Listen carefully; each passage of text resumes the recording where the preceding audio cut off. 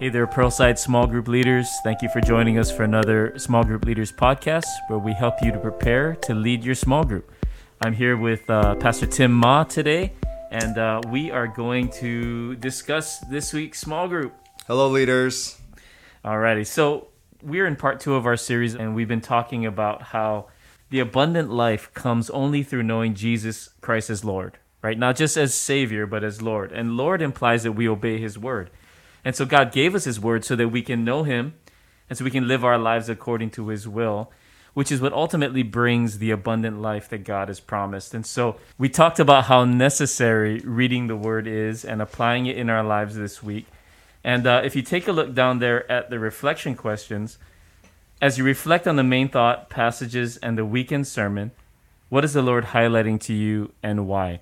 And again, we want people to reflect on what the Holy Spirit is speaking to them, because each person may hear something a little bit different from the Word, and will apply it differently. So we want to hear what people are reflecting. So Pastor Tim, what is one reflection that you have on the weekend sermon or this discussion today? I think what's important in this reflection point is for us to know Jesus, it's through His Word. It's not what we think Jesus is like, what we've heard about Him, but for us to personally get to know Him. And God's given us the Bible to do that. So the fact that the Bible is more than just religious rules, and sometimes we can associate it with just like boring old text, but it's an opportunity to get to know God through it. And it's a simple thought, but I think it's so important that sometimes we can overlook or miss. Yeah, and that's a very important point, that's the whole reason why God gave us His Word, so that we can know Him. I mean, Peter even said, I want you to remember these things, so remember it, right? And so that means we got to read the Word, we got to study the Word, we got to get the Word into ourselves. And so, yeah, we know Jesus through the Word. One of the things that really stood out to me is just how important it is that, the depraved, we can identify false teaching through the fruit of it. Mm-hmm. Yeah. Right? Like what's coming out of the ideas of this world, right?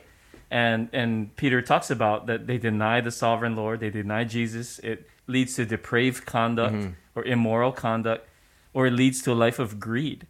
And I think it's kind of funny when you look at pop culture, whether it's TV shows, music, it's either about sexual immorality or greed somehow, right? Right. And that right there should tip us off that whatever they're peddling, whatever teaching is coming out of that is not going to lead us to the abundant life in Christ. I'm not saying don't listen to music or watch movies, but we have to filter out what we're believing. If it's marked by this depravity and greed, it's not going to lead us to the abundant life in Christ. So I thought that was really cool how the Peter pointed those things out. Well, let's look at the second question here. As you have obeyed the word this far, how have you seen God bless your life? Share an example. What did you learn from that experience? And I think this question is important because, often we don't reflect on how far God's brought us and what He's done in our life. And then we're not as grateful as we ought to be. And so reflecting on what God's already done, how He's blessed us, will motivate us to keep obeying the word. So Pastor Tim, what are your thoughts on this question?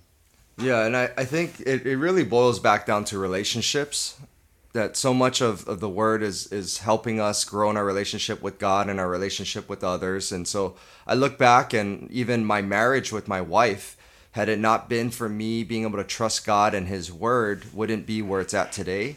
And I might not even be married to her today, just being able to trust God for that special person that God's bringing, and not doing it my own way, but doing it His way. So that's a big one I can think of, but really it applies to every one of my relationships. That's good. If we had longer and in real small, I'd love to hear more about that, Tim. Tell us about that. That'd be another time. Why wouldn't you be married to Blanca today? Dive deeper into that, please. But, it's important, leaders, that we come and are ready to share stuff like that. I had a guy in my group last night who said, because we were all so transparent, he's like, I don't even know you guys, but I feel safe to tell you. And he just blurted out, some deep stuff in his soul. So the more transparent we can be, the more prepared we can be to share deep stuff, the more we help other people connect to the Word and connect to God.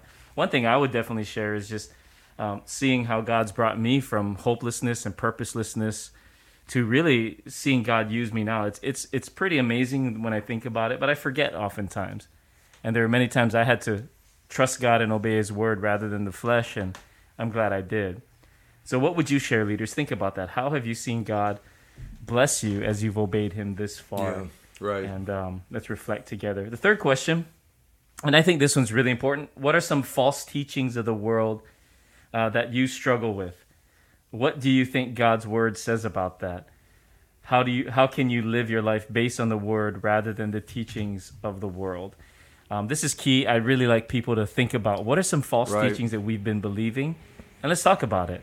Pastor Tim, thoughts on this? Yeah, and it's not that I personally necessarily struggle with this because I am a full-time pastor, so it'd be bad. I probably should quit my job if I struggle with this. But living in a society with so much acceptance, it's this idea that all religions are the same and all religions will lead to heaven. And I think here in Hawaii, being born and raised here, and in seeing how we are now, even more so, that idea is more prevalent and stronger than ever. But in Scripture is very clear, and it's not that God doesn't love people. It's because he loves people he sent Jesus to save us. And so that's what Scripture says. And so I think as Christians, we can't placate to that misnomer of what society is trying to push in accepting all religions to be the same, because it is not. And so that's when we get to know the word more and we see what Jesus says and why God does it, that we see that God is not this unjust God, but because he's a just God, we see it all played out through the Gospels. That's a great point, Tim. I mean, our culture really says everything is the same, believe whatever you want. Right. But I think it's interesting, Peter said it in the verse we read earlier, denying the sovereign Lord. Destructive heresies deny Jesus as the sovereign, the only Lord. And anything that says that is not going to lead to the abundant life in Christ. It's a heresy.